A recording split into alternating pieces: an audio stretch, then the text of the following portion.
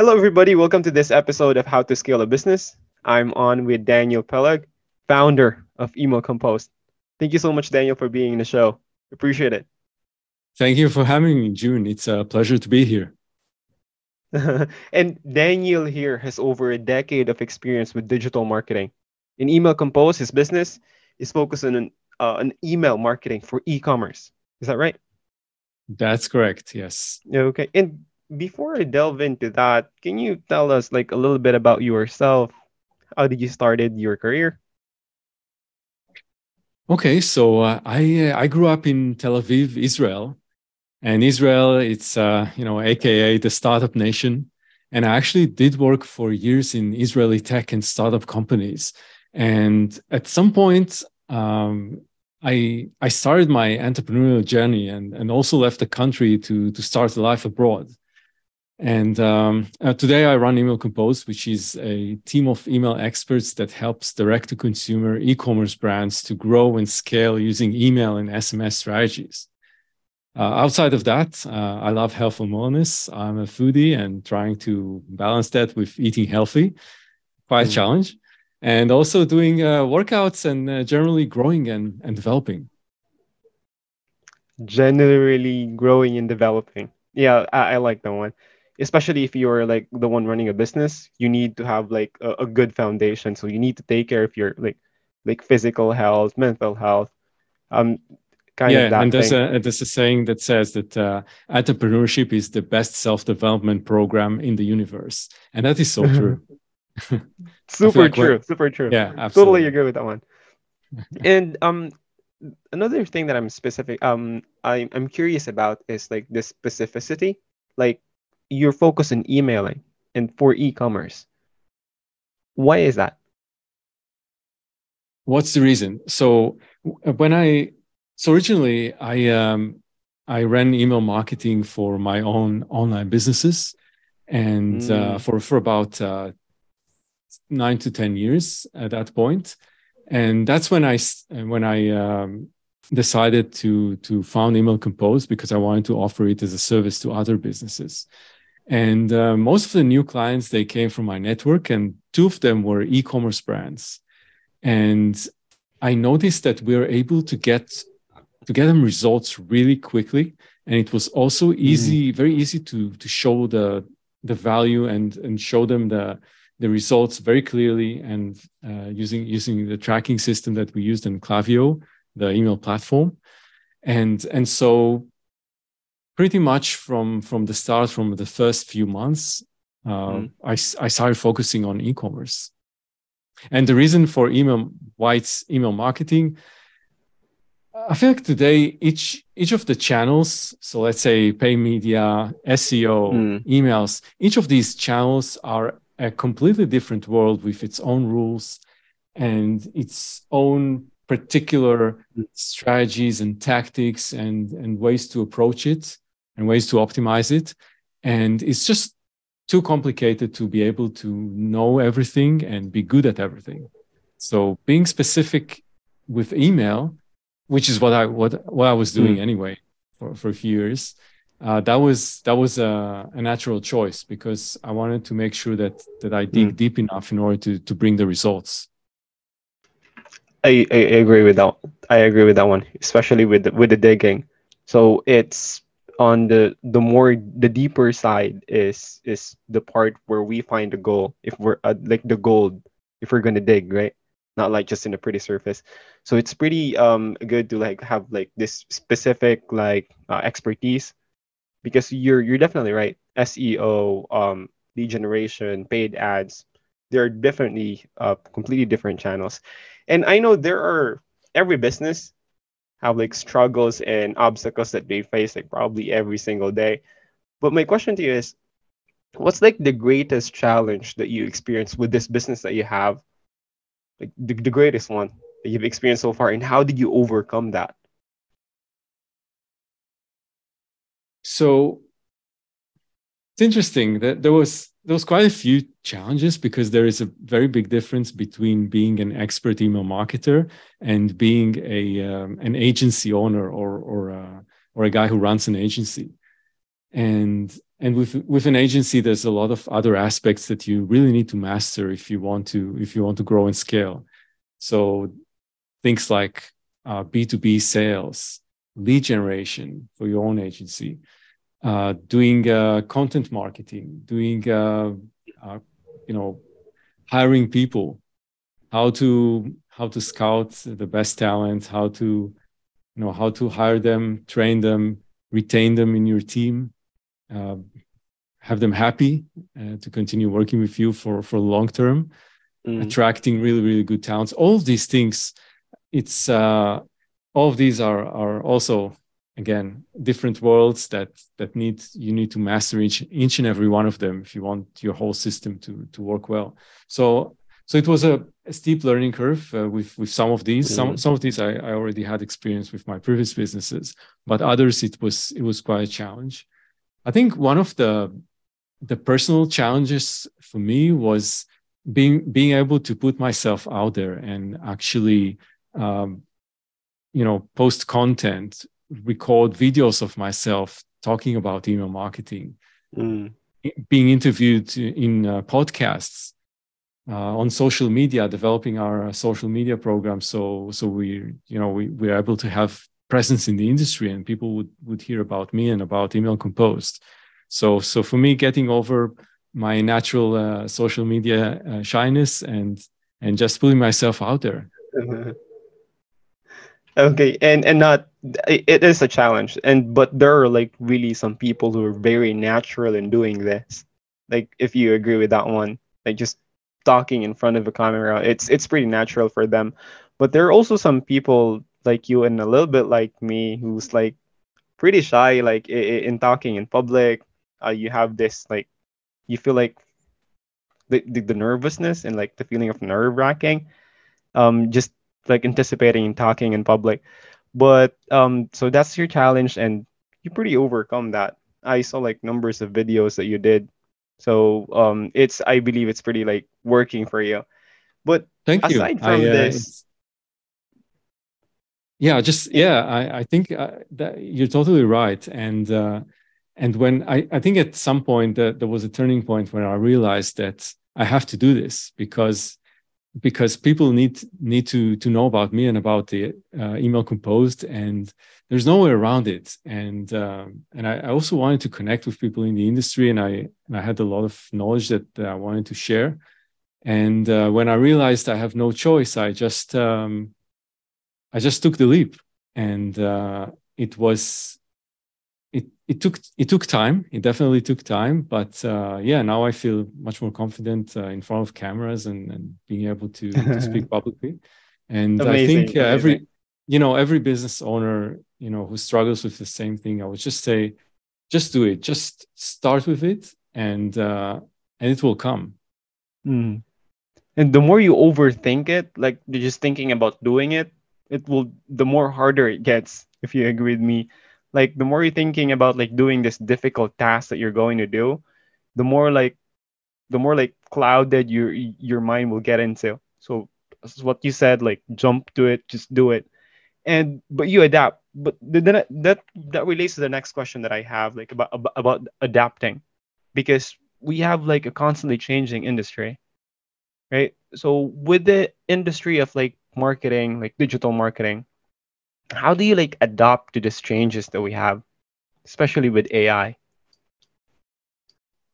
So there's a few layers to it. The first one is actually being on top of everything that's happening, because as you Mm-hmm. say, it's a very dynamic industry, and there's It is. strategies that used to work don't work anymore, and new things coming up, new platforms, new fashions, even in the way that content is being presented and consumed. So I read a ton of newsletters. I'm very active on Twitter Mm-hmm. and follow other accounts, talk with people. And I think these, just reading a lot, talking with peers, and being active on social media, that in itself, that's a great way to keep up. Also, yeah, with ChatGPT and AI in general, I believe this is going uh, this is our world is going to be so different in just about 2 or 3 years, including the workforce and I including agree. the way people interact with each other and consume information. So I'm definitely on top of it and playing a lot with ChatGPT and asking it all sorts of interesting questions. And yeah, it's exciting to see what's ahead. Definitely exciting. Like what you said, like 2 to 3 years from now, imagine what upgrade can it be done? Like what can it further do if it will like get what do you call that one? Like get upgraded further. But actually, you have something similar with our COO, Christian Village Cobb, because he also do like the platform, the social media that he utilize is more of like Twitter. If because like a lot of his circles are on Twitter, other business owners that he knows, like a lot of the majority of them are on Twitter, and that's one of the way that he get like on top of things. So just optimizing that, utilizing that social media. And anyways, can you like share like any specific tactics or tools that has been like very particularly effective in growing this business that you have right here? Tactics and tools. I would say when when you're just starting out, the most important thing is just getting revenue in, getting Mm, the cash in. So getting new clients. And at the beginning, we used a lot of cold emails. Well, we're an email agency, so we're supposed to know how to do that. So we did that. Um, and and I believe this was a very good tactic for the start, because nobody have heard of you, and gotta get in front of as many people as possible and get clients. Today it's slightly more shifting towards referrals, clients mm. referring their their business contacts and friends to us, or people who see me on Twitter or other places and DM me. So that's about I think I think cold outreach at the beginning is pretty important. Okay, and once you like get those clients, like the starting clients that you have, that's where you focus on the work, and then later on you get referrals from this work that you've done. Yep, Yes, you totally agree focus with that on one. doing really good work, and so people would recommend you. I agree. And do you think this is just like the question that came into my mind. Do you think a business would be able to scale itself by just referrals and good relationship alone without this like current marketing that we're utilizing? Depends on what scale you want to reach. So it can work, but yeah, again, it just depends if you are if you want to, if you want to reach a 9-figure agency, then it's probably, I don't know. It's really an interesting point though. Yep, and I actually agree with that one. So if you're trying to like scale in a larger sense, you need to get your like website like optimized, because a lot of people nowadays just visit your website, and it's your website is like a word of mouth, right? If you put your like what you do, like if you put your like the case studies in there, the testimonials, your website became like a word of mouth. So you're right, in a larger scale, digital marketing is like pretty important, and then definitely scaling your business like email marketing, SEO. And another thing, actually, as what I've told you earlier, we have numbers of business owners, especially in software and also technology industry, who are like in small to medium sized businesses. So in terms of like scaling and increasing the sales and revenue by leveraging email, what is like what is like advice that you can like give to them with that? How can they best utilize this channel to increasing sales and revenue? So there are actually several ways that I would recommend them to utilize emails to increase sales and revenue. The first is lead collection. So anyone who comes to your site, you want to retain them. If someone comes to your site for the first time and they look around, two options: either they buy something, or they just exit and never return. And so you want those who buy something. That is great, but with e-commerce, about 97% of visitors end up leaving the site without buying and never coming back. So you've got to capture as many people as possible, and the way to do it is by using a pop-up. So you put a pop-up on your site, and the pop-up offers something in return for an email address. The offer should be exciting. It should be very appealing to someone who's just visited your site. And it really depends because I know there's a wide range of business owners listening to this podcast. Then the range of offers would be big. But what's important is give people something that would really entice them to leave their email and keep in touch with you. And then what happens is that you're sending them an automated sequence to nurture them until you convert them into buyers. So instead of this one chance that you got when people enter your site, you get the same person going through a drip of, let's say, 10 or 12 emails. That's 10 or 12 touch points that you can convert them, and also just indoctrinate them and get them familiar with your brand. So that's the first layer, lead capture. Then we are looking at nurturing existing customers. So either keeping them if you're running a subscription service, so retaining them as subscribers, or if not, then repeat purchases. So the idea is that you are nurturing your existing customers by sending them emails that they would love to get, emails that are either interesting, fun, valuable, or all of the above. So once you do that, you are able to keep your brand top of mind with them. So whenever they want to buy again, they will think of you. Or if you're a subscription base, so you're keeping a constant connection with your audience, with your customers. And that's pretty psychology back there, right? Like if they constantly like see your brand, it will like create like an awareness to their mind, and you will get like more familiar to them. So when they think about like a product or a service that's related to your brand, that's a way of like getting top of mind. Yeah, I totally agree with that one.